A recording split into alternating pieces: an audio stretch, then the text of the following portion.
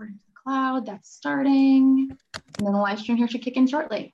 All right, so welcome everybody. Hi, happy Thursday afternoon. Friday's almost here, although, you know, time is a construct and whatever. But my name's Meg. I'm here as part of the Power to Fly's virtual hosting team. I am super excited to be chatting with you all today, and obviously super excited to be back with my girl Kelly from the Allora Collective. Before we get started with today's chat, I'm just going to go over a couple real quick housekeeping items for y'all. If you have joined us for a past chat in the last couple of weeks or months, this will be old hat, so I'll try and go fast. So like all of our virtual events, today is all about you. It's all about our participants, and we want to make sure that you guys get as much out of today as we put into it. So to that end, we want to prioritize your participation. On a chat with Kelly, more I think than any other host or speaker that we have, you really have the power to direct this conversation and where it goes. She loves to take these questions, both what was pre-submitted and anything that you guys come up with today during the chat. So please feel free to participate. You're more than welcome to turn your cameras on. Let us see your smiling, maskless, and safe faces. And just know that if you do come off mute for whatever reason, whether your camera's on or off, you will show up in the recording of this session, as well as the live stream that's on our website right now. So either your camera or your avatar, whatever you have up right now, that's what'll show.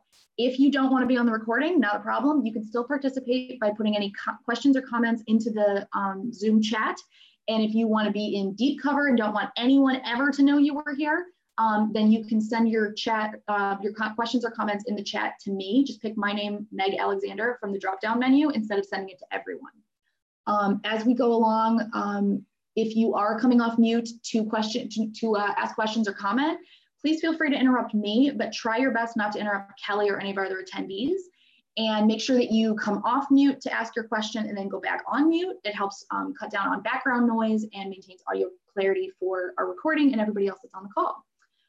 Like I said, today's session is being recorded. So whether you only stay for 5 minutes, stay for the full 60, or are watching this, days or weeks later because you couldn't join us today, anyone that registered for today's session, whether or not they attend, will get an email in 1 to 2 business days with a link to rewatch the recording on our website. Now, if you want to watch it or share it with friends sooner than that, no problem.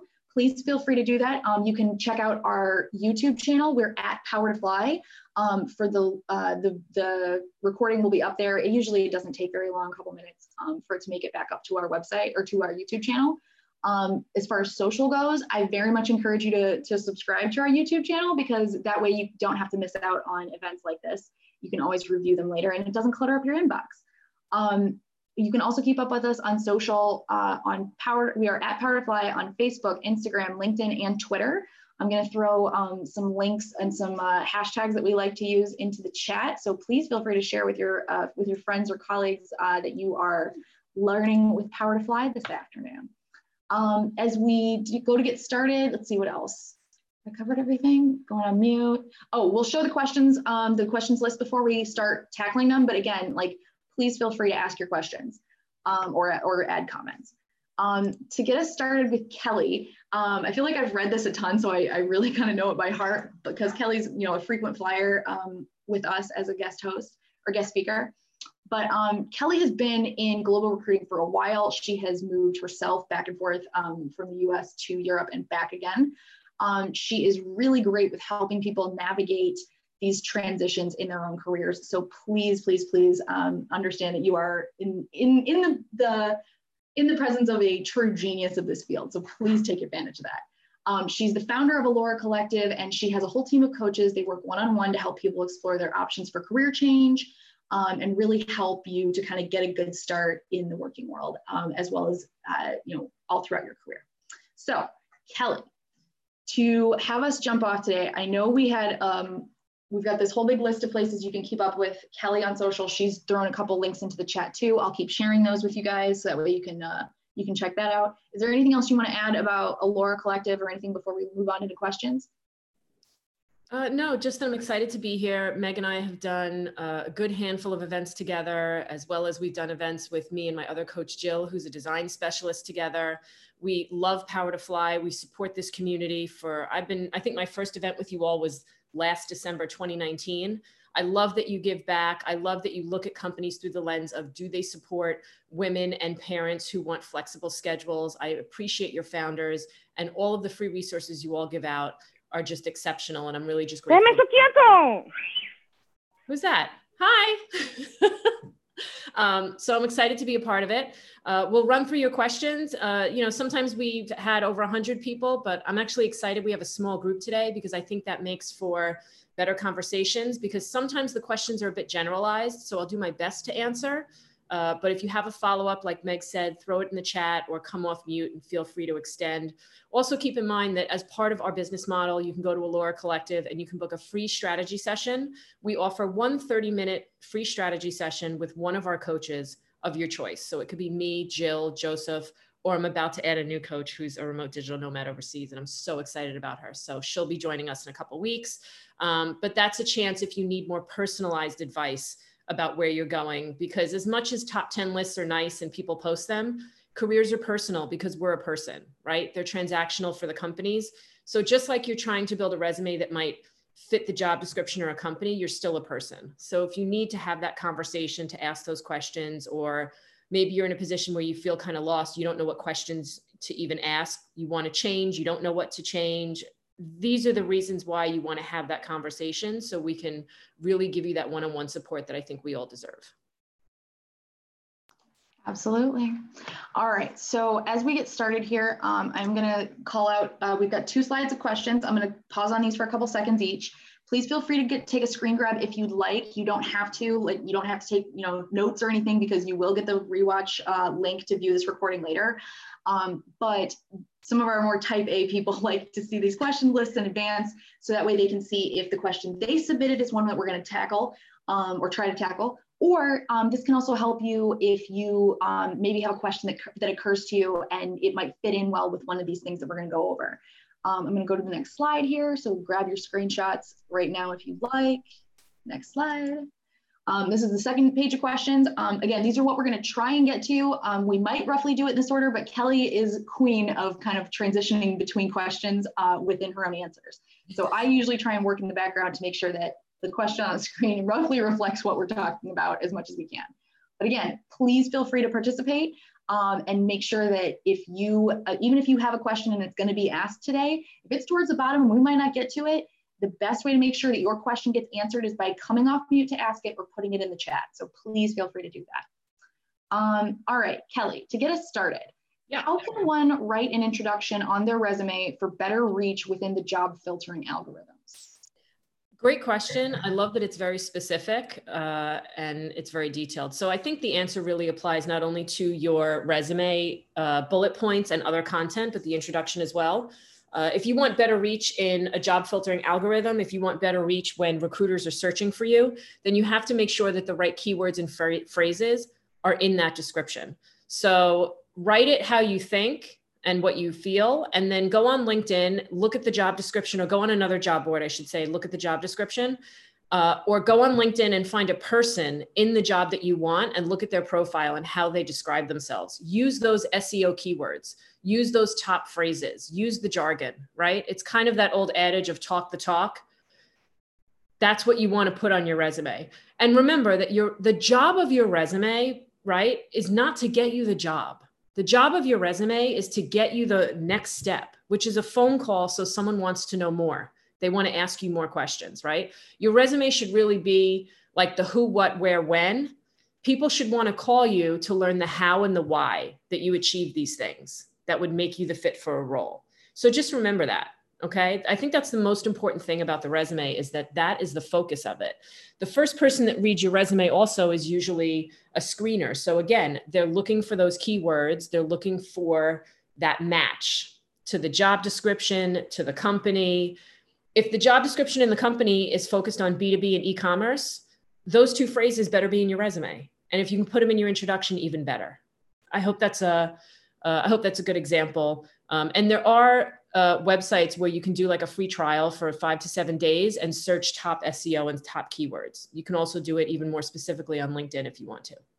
And try it. Try going on LinkedIn and searching keywords and see if your profile comes up. Oh, that's a good point. I didn't think about trying to search for my own profile. That's really good. Yeah. I mean, it's creepy sometimes, like when you Google yourself, but you know, it can't hurt. I stopped Googling myself because there's a influencer or something, news host, something that has the name Megan Alexander. And yeah, the results are just bizarre.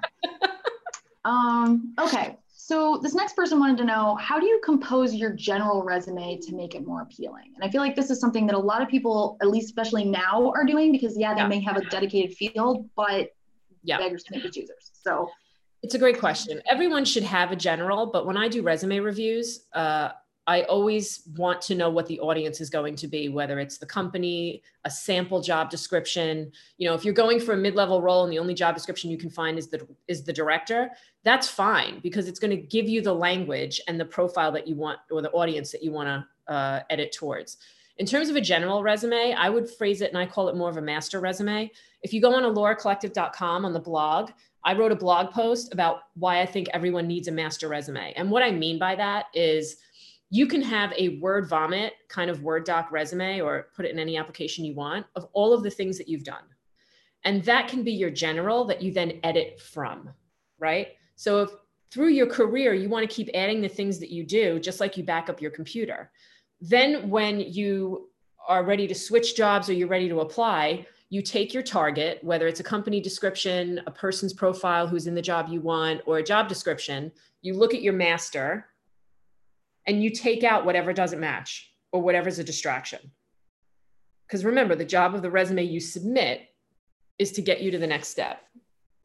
I think submitting an overall general resume isn't very helpful because if someone sends me a general resume and it doesn't connect to the job, I'm not going to set up for an interview with them. I'm going to set up an interview with someone who connects to the job.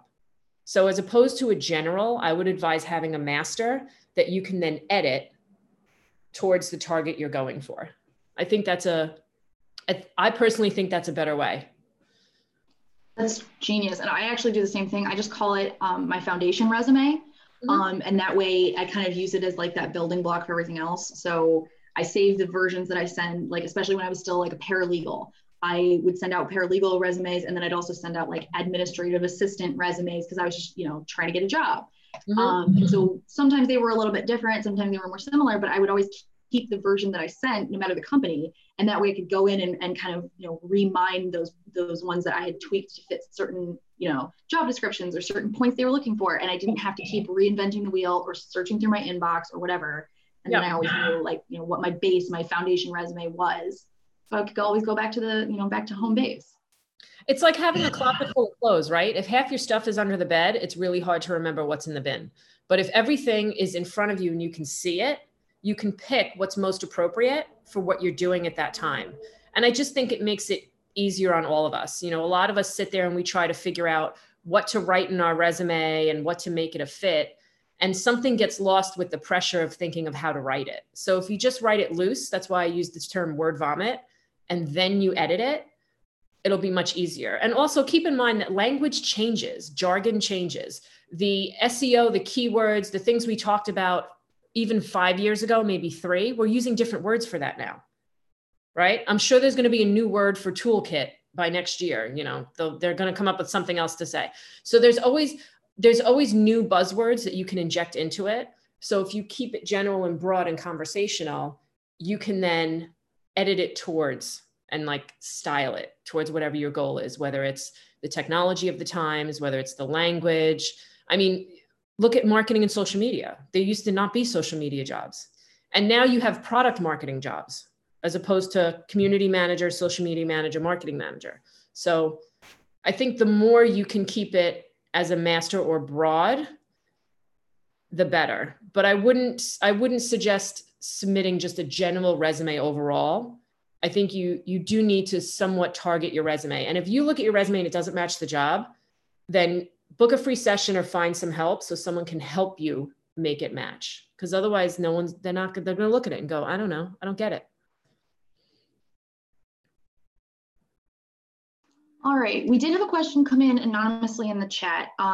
This person asked, as a marketing professional who focuses on messaging and planning, but not metrics, what or how do I overcome not having measurable achievements, as they are more aesthetic than something I can point to on, like a graph, or where I raised, awareness by this much? That's a really good question. Okay, so marketing but you weren't able to get any metrics or numbers. All right, so first of all, you can create your own metrics if you have your own website or your own LinkedIn profile. If you inject your content and SEO words into it and then market, like even LinkedIn will give you stats of how many people searched you and found you. Or if you have your own website, you can just do like the basic free Google Analytics, and you can create your own metrics based on the content you put on there. So you can use that as like a project example, right? Say you were a student in a boot camp, you would make up a project to show it. Outside of that, I would focus more on not so much roles that are titled or geared within straight up marketing management or product marketing. I would be looking at content. And then you're going to have to talk your way through that, right? So maybe as opposed to the results, you're going to have to talk about reaching the audience, or maybe even the research involved to do it if you don't have those measured results. But you could show your own results if you put it in your own website or your own profile to show the effect. You could also reach out to people you worked for before and request recommendations to add to your LinkedIn about the impact you had. Susie's content was fantastic. Although we didn't have metrics in place, we saw an immediate impact in our return on investment with the number of clients that came back. Although you didn't record it, there's still a way of discussing that impact, right? So even if you don't have percentages and numbers, you should still be able to talk about some kind of increase or some kind of growth or some kind of effect. All right. Is this the kind of situation, and please, I'm just kind of spitballing here, but is this the kind of situation where you could do like a before and after, like this is what the situation looked like before? Because she's saying if most of her achievements are aesthetic, here's what we updated, or maybe make it more about like the user experience and made it easier to do such and such. Yeah, I think visual showing before and after makes sense. That also plays into, people that are creative and do retouching, or they redo a brand strategy. Until you test it and put it out there, you don't really know what the impact is, but you can certainly show the before and the after of what you did. I think that's a great idea. And for a resume, you could just have your own website and just do, one of the pages showing the before and after, and just embed the link in your resume and just write for see sample here so people can click and go directly to it. That's a great idea. Yeah. Yeah. Okay. Thanks. I was just kind of spitballing something that I would do with it. So yeah. And like you had said previously, you can always talk about like why the changes need to be made, or the research that you did leading up to those changes. The feedback that you had on the front end, maybe if you didn't even get the feedback on the back end, like here's what feedback we were getting, and this is why we made these changes or something. Yeah. Okay. This next person says, I have a lot of different things I could include on my resume. What's the rule of thumb for what you should definitely include? Or conversely, maybe stuff that you don't need to put on there. So I'm old enough that I remember when like typing skills were something you still put on your resume. So especially when you get further in your career, you have all of these things, but at the end of the day, remember the job of your resume is to make it look like you match whatever you're going after, right? The job that you're going for, if there isn't a job posted for you and you're trying to get an introduction so you have a connect at that company for the future, you need to include what makes sense and what matches, and things that distract, delete them. That's where the whole master resume exercise comes into play.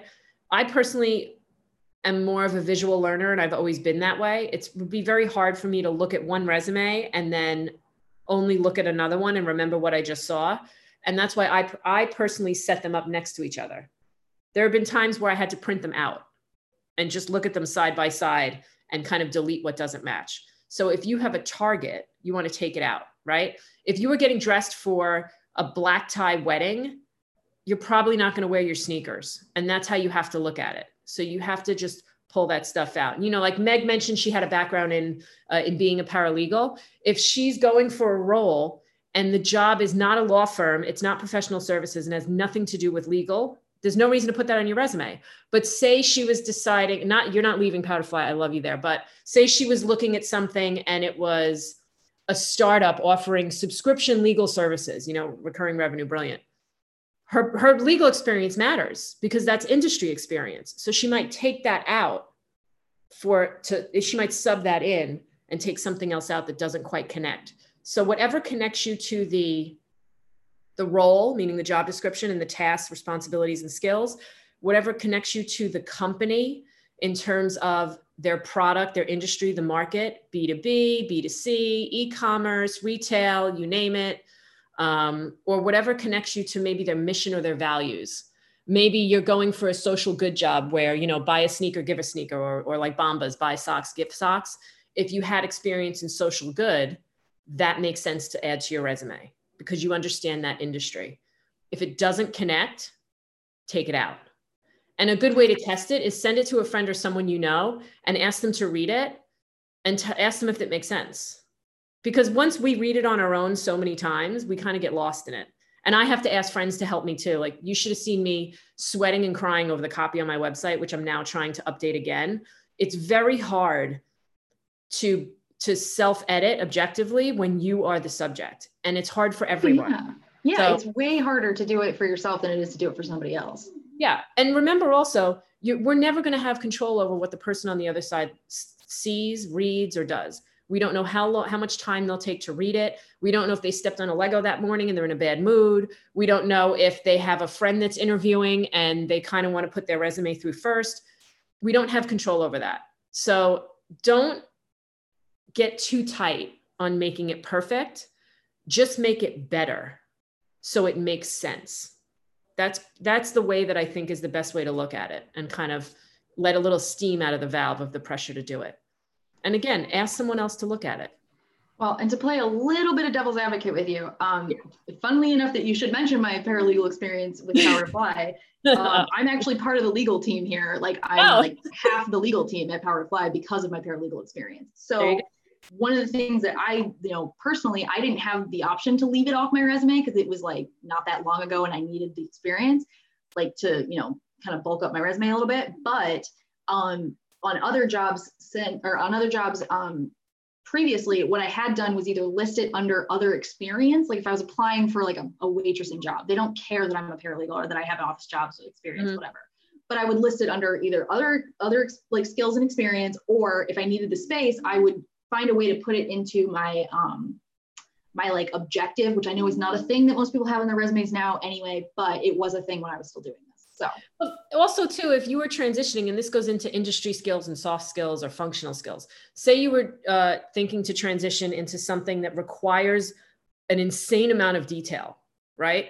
You are thinking to work with you want to go into data, you take a boot camp, right? You want to go into data analysis or deep research for UX. Your skills working in legal, where what you do lives and dies based on the fact of can you comprehend, can you read, and can you not miss a beat? It counts, it makes sense. So it's worth including that. It's part of the foundation that leads you to that change. And that's how I think people need to think about it, right? You need to tell your story and not let other people tell you what doesn't make sense and doesn't connect. Because I have a degree in early childhood and I was a nanny and a preschool teacher. And it was like so much fun. My whole family are teachers. I taught regular ed, special ed, you name it.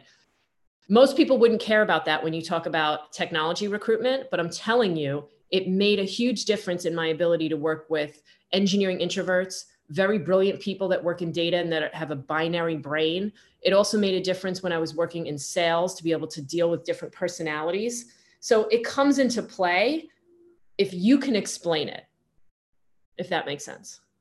Oh yeah, screaming toddlers and screaming Karens are exactly the same, and the methods used to deal with them are very similar too. Yeah. Speaking and from then like in general assembly, when I was teaching people job search, all of a sudden I was educating people on how to be their own recruiter. So somehow these dots connect. And I think it was a Steve Jobs quote where he said, you really don't know how they connect until after.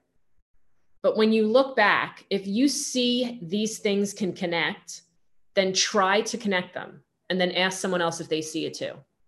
Like, don't just rule it out. I see a lot of people, or I hear a lot of people getting advice of, there's no way that matters, just start over as a junior. And I don't really believe that. I think when you make change, you start over with the leverage of experience. So you have to find a way to weave that in.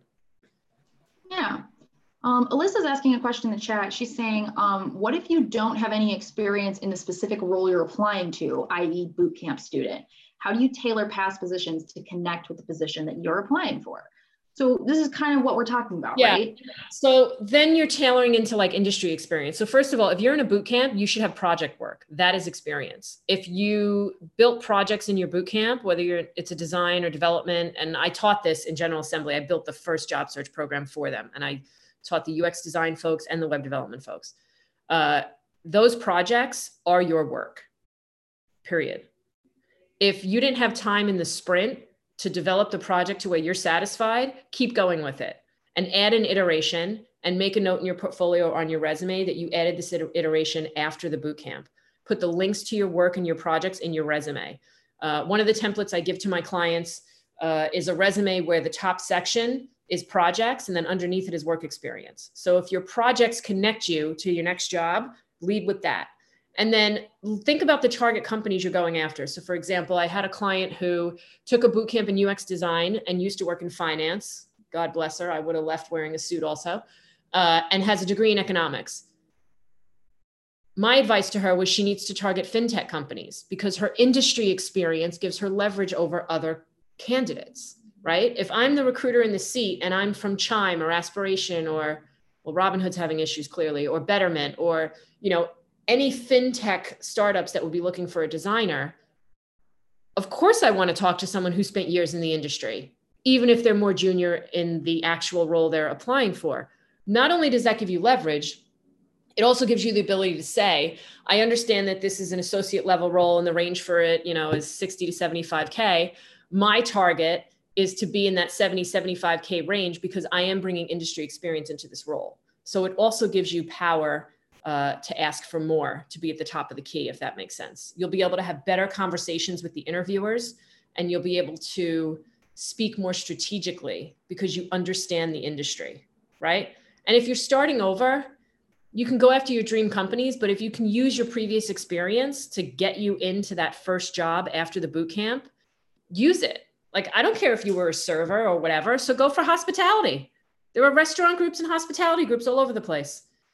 Go for that role that'll make you stand out, that'll make you a candidate they're going to want to talk to, and you'll be able to rise faster.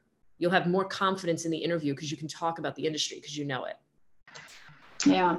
One thing that really helped me was leaning on, because let's talk real. I've made the transition from paralegal to purchasing manager to audiobook publisher to talent advocate and then marketing and social media for Power to Fly.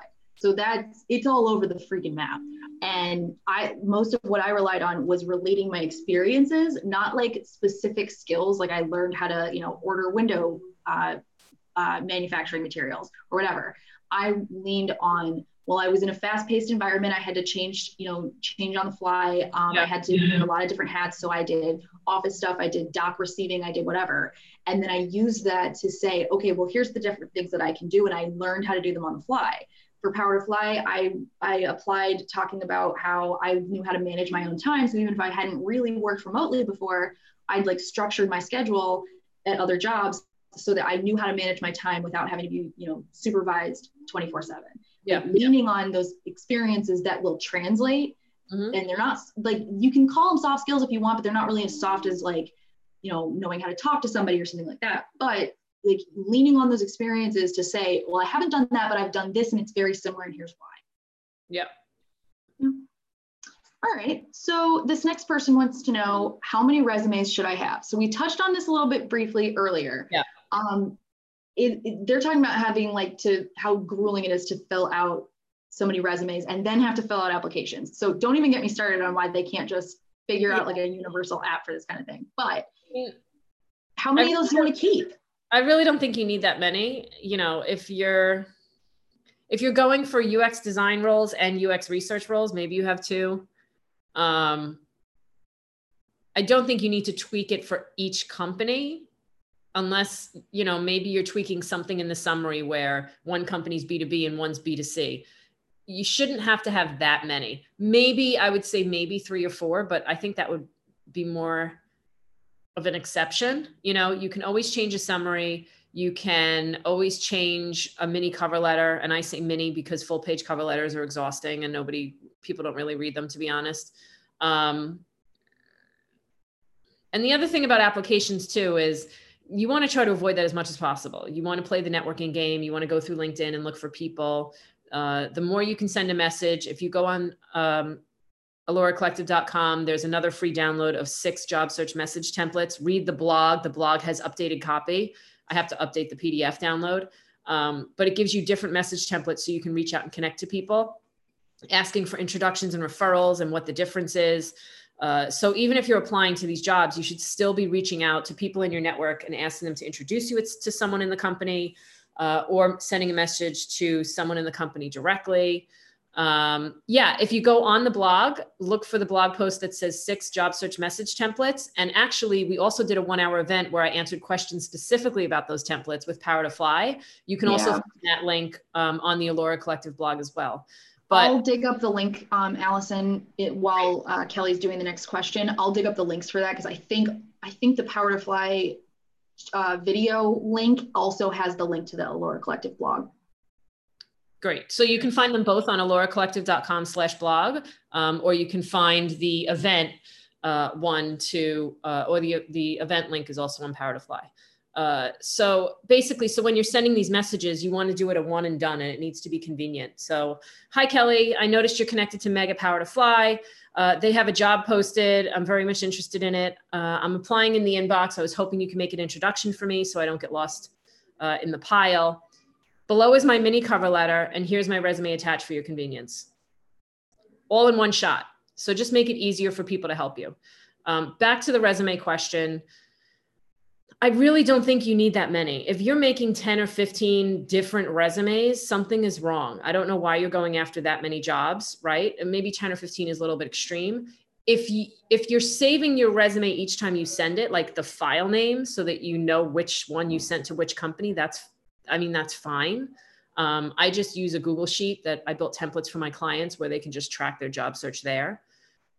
I don't really think you need that many. I would say maybe 2, 3, 4 tops, depending on what you're going for, right? If it's something specific, book a free session and ask me and I'll tell you, because maybe you're doing a career change, and maybe you can get it done in like 2 versions, but it really depends.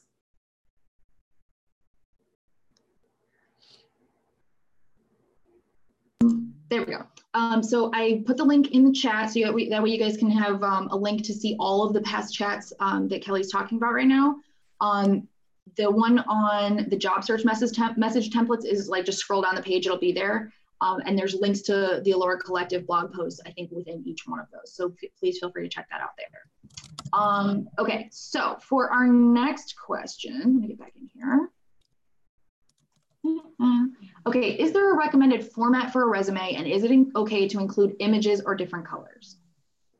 Yeah, absolutely. So you can kill me. Go to alloracollective.com/blog, right? You can also find the link on our LinkedIn page, because there's another free download in the blog post called Resume Reform. And I give you a free PDF download of my tips and tricks for making a resume, like leadership language and stuff, but it also shows you my favorite format, which again are templates I built for my clients. So I prefer the 2-column because it's kind of like a web page where, and you can do this if you have a 1-pager or a 2-pager, but what I like about the 2-column, and I don't do the half and half, which a lot of these templates are, mine is more like a 70-30 kind of a split, work experience and then right column. Because I like being able to see someone's work experience right next to their skills and their tools. I don't like having to go to the bottom to get to it. And then whatever else is there, certifications, education, you name it. Because a lot of times the person on the other side looking at it, they might get interrupted with a Slack message or have a meeting or something else come up before they even get to the bottom. And for folks that are more visual learners like me, I can see it all in one shot. It's like having it in one screen. So I think that's more effective. I think images in different colors, I'm not really a fan of images, although if you're in Europe, there are plenty of people that put their picture on their resume. So that can be a different regional thing or a cultural thing. So I'm not going to say no to that. But typically, on the US side, I don't really see many images of people. If you're a designer, 100% your resume should be designed, right? If you're going for a design job, then your resume, you should pay attention to your fonts. You should pay attention. Maybe you're going to have 2 or 3 colors, not too much, but it should be an aesthetic. Maybe it'd be similar to your website, and you should be sending a locked PDF, of course. If it's minimal, you'll see in the resume reform guide I sent that I use 2 colors. Well, I guess actually 3.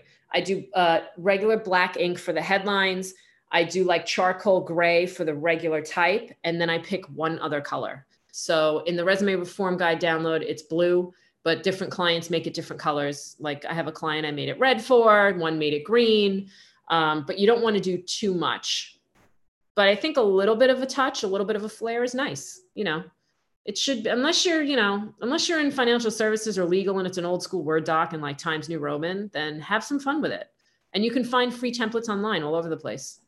Yeah, check out Canva. I never would have thought of them for this, but apparently they do have some really great resume templates. Yep. And especially if you're in a non-creative field or something a little bit more like traditional, follow the Coco Chanel rule of like, get it all finished and then take one thing out of it. So like take out the color or make sure that you only have 1 font that's in the whole thing, or, you know, whatever, take away something extra to really, you know, make it a little bit more trimmed down. And for the non-designers or for anyone that might not be aware, when you're picking your other color, just keep accessibility in mind. So you don't want to do a gray that's too light. You don't want to do a color that's too soft, because for some folks, it'll be hard for them to read it, right? Also keep in mind fonts. You know, the days of having to make your bullet text 12 point are over and ridiculous, right? You're not making it for someone to print it. Number 1, we're all remote. Number 2, if they want to print it, that's fine, but you can go down to 9 point for your bullets. I do 9 point for the bullets and then maybe 10 point for the header. If they don't know how to zoom in on it when they're looking at it on a laptop, are they tech savvy enough to work for? Maybe not. I don't know. But if you use 12 point, you're not going to be able to get that much on a page. So don't worry about that. Very true. And thank you for calling that out. Okay, so this next person wanted to know, how do you build a strong generalized resume to share on platforms such as Powerfly and LinkedIn without seeming like you're not focused when you have multiple areas of expertise? I can address the Powerfly aspect, but I want Kelly's answer first on the LinkedIn aspect. Yeah. So I think this is probably, if this is your question, you want to add like context to that, please feel free to come off mute or put it in the chat. But I think this sounds like this person's asking if like if you are maybe in a position where I was, where you're applying to like paralegal jobs as well as like admin assistant jobs. It's a great question. And also I remembered that I sent the free resume reform guide PDF to someone earlier today. So I just dropped it in the chat. So you can grab it now if you want it. No problem.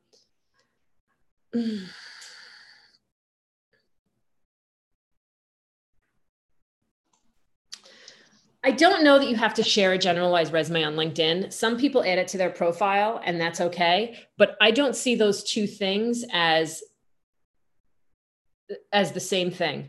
I look at a resume as here's my best analogy. I look at a resume as the trailer to a movie, the short trailer, right? 45 seconds. I watch the trailer. I'm like, ooh, somebody dies. Your LinkedIn profile, like your full LinkedIn profile, is more like the longer trailer. It's like a minute and a half. You're like, ooh, he dies. But now you want to see the rest of the movie. Then once you interview, that's the full movie. That's the full feature, if that makes sense. So if you're going to put a resume on LinkedIn, I wouldn't make it generalized. I would gear it towards either the industry or the role that you want. I would still tailor it, because that's the way that you can kind of control what people will assume after they read it. You have to lead them somewhere, right? If you're just showing them your experience overall, then why are they reading it? What's the point? So you have to kind of target it somewhere, whatever that focus is. I don't care what it is, startups, technology, hospitality, like it doesn't really matter, but it should have something to it that is focused. You know, if you're putting it on Power to Fly, then pick the top 2 or 3 companies that advertise jobs on Power to Fly, whether or not the jobs they posted fit you, and gear it towards their product, their mission, their value. their tech stack, right? That's what I would do. But I think just, and when people have general applications, which I'm sure Power to Fly does, and, other companies do as well, when they say drop it in our general application inbox, if it isn't for a role, then you need to gear it toward the role that you want. So if they don't have it open for you, then use LinkedIn, find someone that works there that is in the role that you want next, and use their profile to make your general resume look like that person. How does that? Does that make sense? Like, I think people skip on the idea of using people's profiles on LinkedIn a lot. And I encourage everyone I work with to do it. Not only should you be following companies, follow the people. It's like fashion or music. Nobody's reinventing anything. You're layering on top of. So use that data that's already there to accessorize yourself or shift what you're giving them. That's what I would do. I hope that was specific enough and made sense. Yeah, I love that. Well, between the music analogy of borrowing from other people, and then the I forget what the first one was. Oh, the movie trailer analogy, that was really good too. Right. As far as Power to Fly goes, this is a really great place to use. We call it, I think it's your story section, and LinkedIn has like an about me section that can do the same thing. But that's a good place to call out I hate to keep coming back to it, but when I was doing this, I didn't say I'm looking for an office position or I'm looking for a paralegal role. What I said is that I was looking for a role where I could be challenged, where I got to have an important play an important part in the goings on of that department. I kind of distilled it down to the ideas as opposed to focusing on the subject matter, and that made my profile a little bit more general. Plus, you're not printing this off. So your profile can include all of your work history in it. And you don't have to have giant lists of bullet points underneath with everything that you did. You can make it more sparse like that as far as your LinkedIn or your Power to Fly profile goes. And keep in mind, guys, you can also kind of toggle when your Power to Fly profile is visible and when it's not.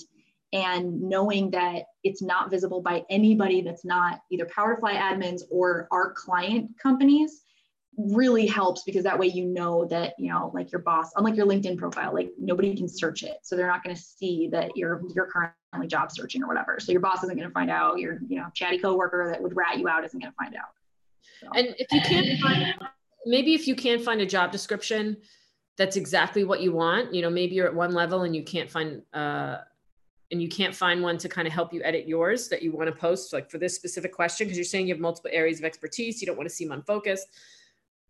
Then just find a different one on the same team. So if maybe you're at a mid-level, find one that's a director level. It's still the same team. So as much as it's a general resume, it should still speak to the career track that you're on or how those areas connect. And again, whether that's industry, it could be B2B, it could be B2C, it could be e-com, it could be tech. There should be some kind of thread of continuity or through line that comes through. And if you don't see it, and other people, when you share your resume with, don't see it either, then I would add a summary at the top. I usually don't advise that. I like to put the summary as the mini cover letter for the messaging. But if you're concerned that things aren't connecting, then I would advise to do a 1 to 3 sentence summary at the top. And if you look at that free reform guide, I actually write out what should be included in that too at the top. That whole thing, all the bullets and content in there is just all resume tips. It's not like Latin, gypsum, whatever that stuff is when it's a blank. Thank you for sharing that. Yeah. Okay, so we've got about 15 minutes left in today's chat. So please, everybody, please feel free to come off mute to ask questions. You can also put questions or comments into the group chat. You can also send them to me directly. So please feel free to get your stuff in before we run out of Kelly's time today. Let's do more. I know, right? We have to do more of these. Okay. All right, so this person wants to know, what's the best way to showcase your experience without having a 3-page resume? So basically, how do you know when to do that edit? You've touched on this briefly before, but is there anything else you want to add to this, or do you want to move on to another question? No, edit towards a target, edit towards an audience. You got to have a target or an audience. Otherwise, what are you editing for? It's like getting dressed and you don't know where you're going to go. That's a t-shirt and jeans, and that's fine. But if you go to, if you're going to end up in a place where something else would be more appropriate, that's what it is. So you should always have target companies, target industry. A 3-pager most people don't need a 3-pager.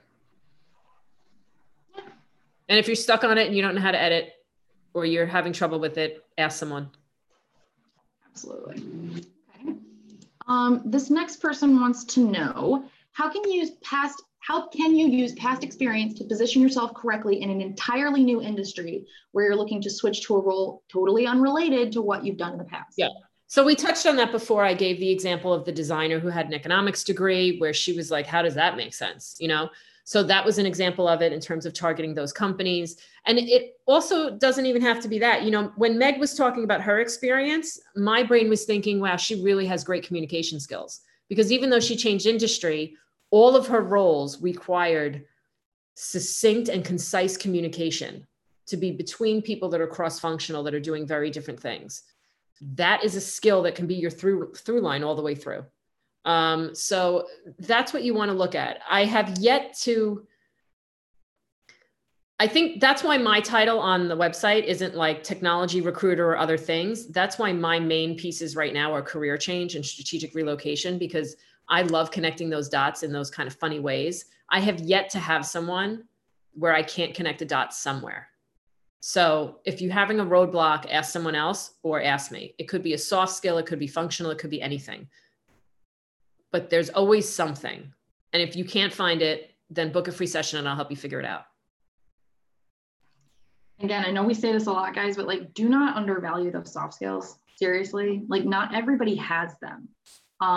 Yeah, just like, don't say that you're hardworking and detail oriented. That does nothing for me. Yeah, because everybody thinks they are, and some people are, and some people aren't. But just saying it doesn't make it true. Yeah. Somebody's asking in the chat if we're allowed to use that resume format. Absolutely, right? Oh, the PDF one? Yeah, if you can replicate it, go for it. I made that one in Google Docs. So that's one of the templates. I have 3 that I share with my clients as part of the package when they work with us. All of our coaches share it with the clients. But if you can replicate those columns, go for it. I did it in Google Docs. I know people that have built resumes in Pages. One of my friends built it in Google Slides because that's what she was comfortable with. It doesn't really matter. The one that matters is the one that you're going to use if you apply to a career site or an ATS. That really should be a Word doc and it should be ugly. And what I mean by that, it should be a plain regular font, 1 column, top to bottom, you know, like an old ugly resume.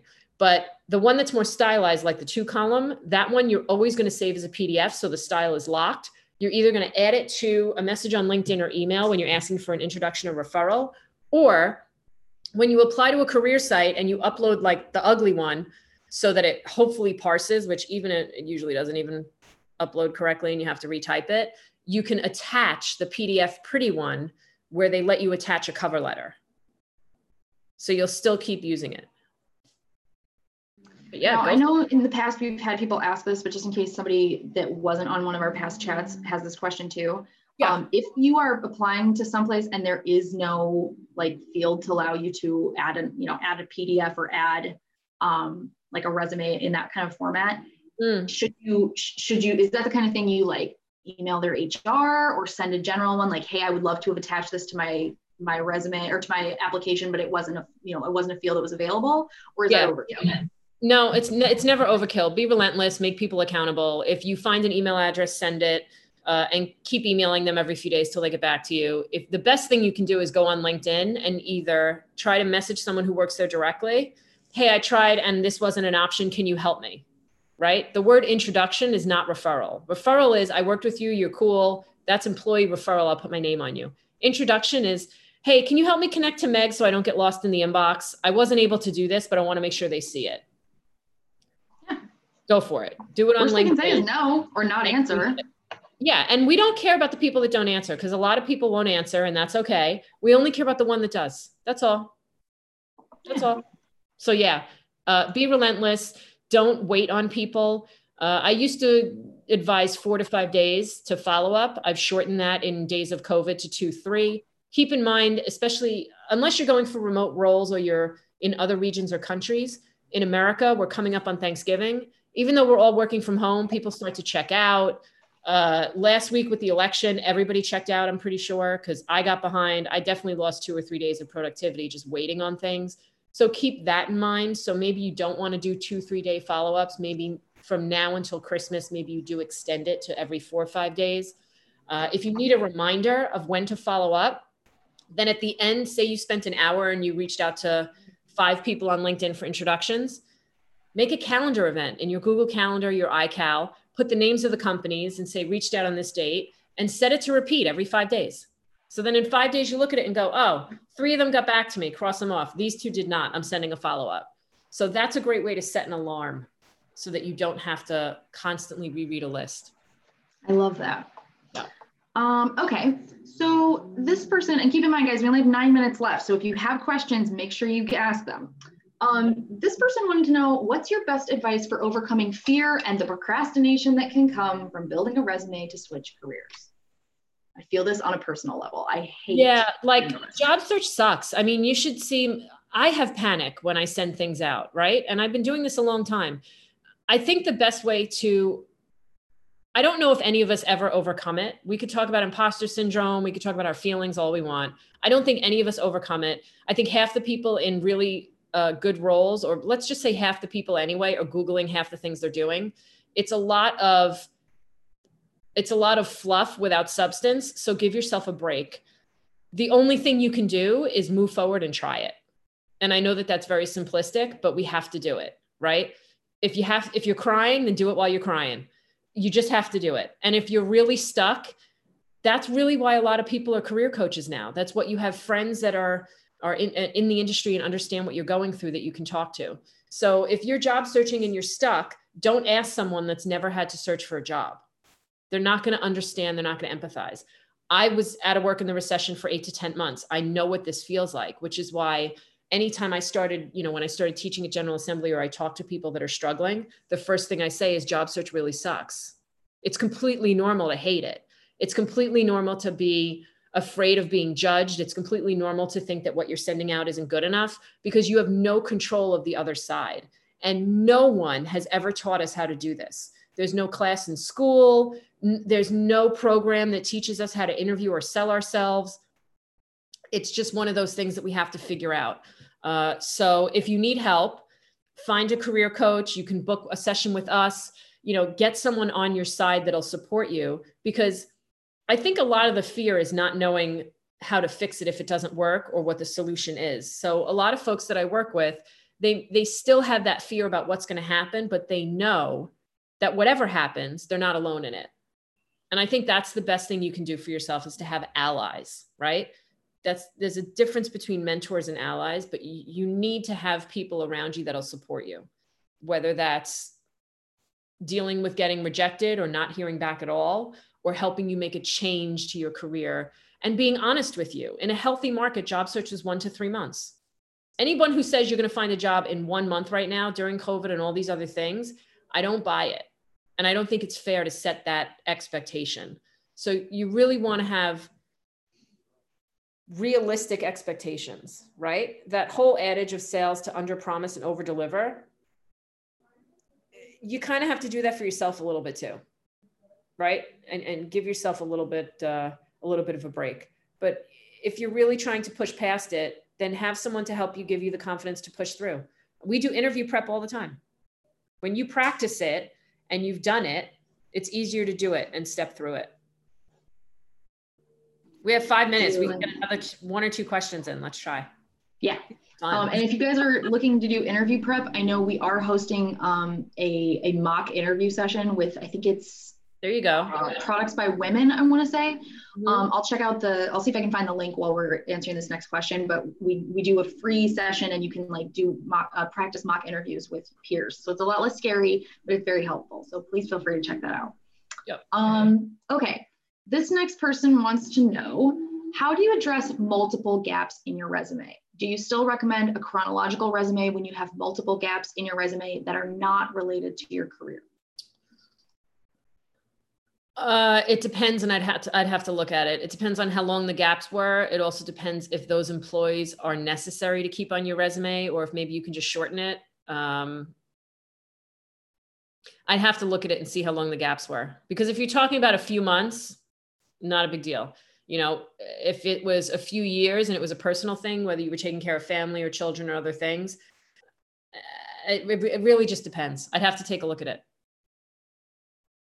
because I don't want to give blanket advice that won't apply. But if I was able to see it, I could give better advice. All right. So if this is your question, please feel free to add context. You can come off mute or put it in the chat. For those of us that might be closer to this, if your gaps are, let's say you had like a personal gap that was 4 months, and then you had COVID gap, and now you're, and they were separated only by like maybe a year or two. If you're trying to address both of those gaps, one of which is going to, pretty common right now, and the other one of which isn't, do you address them differently?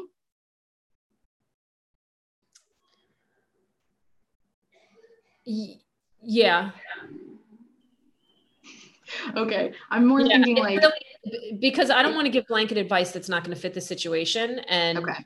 It's really going to be different. The other thing to do is when you have gaps, it's even more important to go through your introductions and referrals and work that network. Because when you have someone instead of applying to a website, when you have someone that's going to read your mini cover letter first, and their first impression of you is what you're saying you can do and what you're going to contribute and the impact you have, versus looking at your resume first and seeing gaps, it changes. It also changes when someone sends someone like that, right? It's like being referred on a blind date, but you're referred by someone you know. So it's not a serial killer. So have a conversation and check it out and ask questions, versus just uploading it to a website where you don't have any type of nudge, I guess, in that direction. But whoever this person is, honestly, go to Allora Collective and book a free session so I can actually see the gaps and I can help you work through it. Because there are other templates where you can do a summary and you can do it by year instead of months. If you had a 6-month gap, then you could just do the years. But I'd really want to take a look at it so I could make sure I'm giving appropriate advice. Oh, you're muted, Meg. Oh, Allie, did you have anything that you'd like to add to this question? Yeah, that was my question. So yeah, I had multiple gaps. One that it was, I got laid off and I decided to travel. And then the other gap, it was one of my parents got sick and I was caring for them. And then now I quit my job in 2019 before the pandemic, because it was just a value culture clash. But because of COVID, I didn't look for a job, and then I took some time off during that time to take classes. So those are my gaps. But so I think it's possible to rework it where you could chronologically add in your education. I also wouldn't shy away from saying you traveled for a year. I personally love that. And I think that could also help you go towards companies that are working. I don't know what you do, but you may want to look at target companies that are involved in travel or supporting digital nomads or things like that, because that gives you leverage because you understand that experience, right? There's nothing wrong with saying that. In fact, when I left New York, I added on my LinkedIn that I was chief travel officer, because I was just a schmuck and I didn't care, because I drove myself from New York to LA.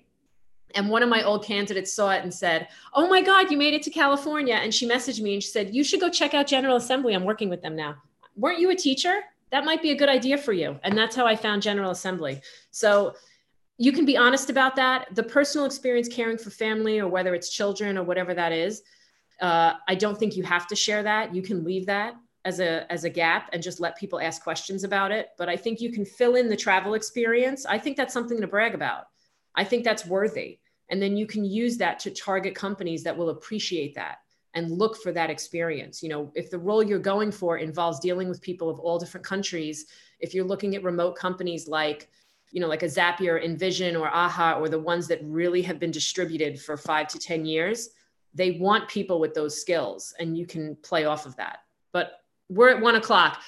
Grab some time with me, Great, Allie. Thank you. You got it. Thank you. Mm-hmm. Absolutely. All right. So to wind us down here, I want to say thank you so much to Kelly for joining us and sharing your wealth of knowledge with all of us today. Please feel free to go ahead and use those links that I sent over to connect with Kelly, to book a free session, any of those things. I'm also going to throw another link here in the chat where you guys can all go and check out our upcoming chat and learns that we've got happening. We're done for today, but there are more tomorrow. Don't you have a career fair tomorrow? Isn't there a Power to Fly? Oh yeah, we do. We are having the virtual career fair tomorrow. I'm going to be hosting that. I don't remember which room I'm in, but thank you, Kelly.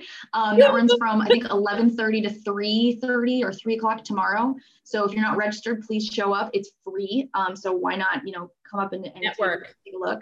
Network. If the job isn't a fit for you, send it to someone else and then they'll help you back. Network.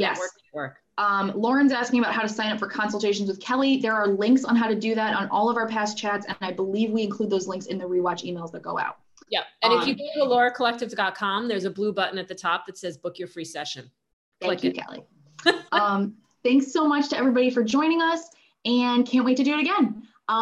Hope you guys all have a lovely Thursday, and I'll see you bright and early tomorrow for the career fair. Bye. Thanks, Meg. Thanks, everybody.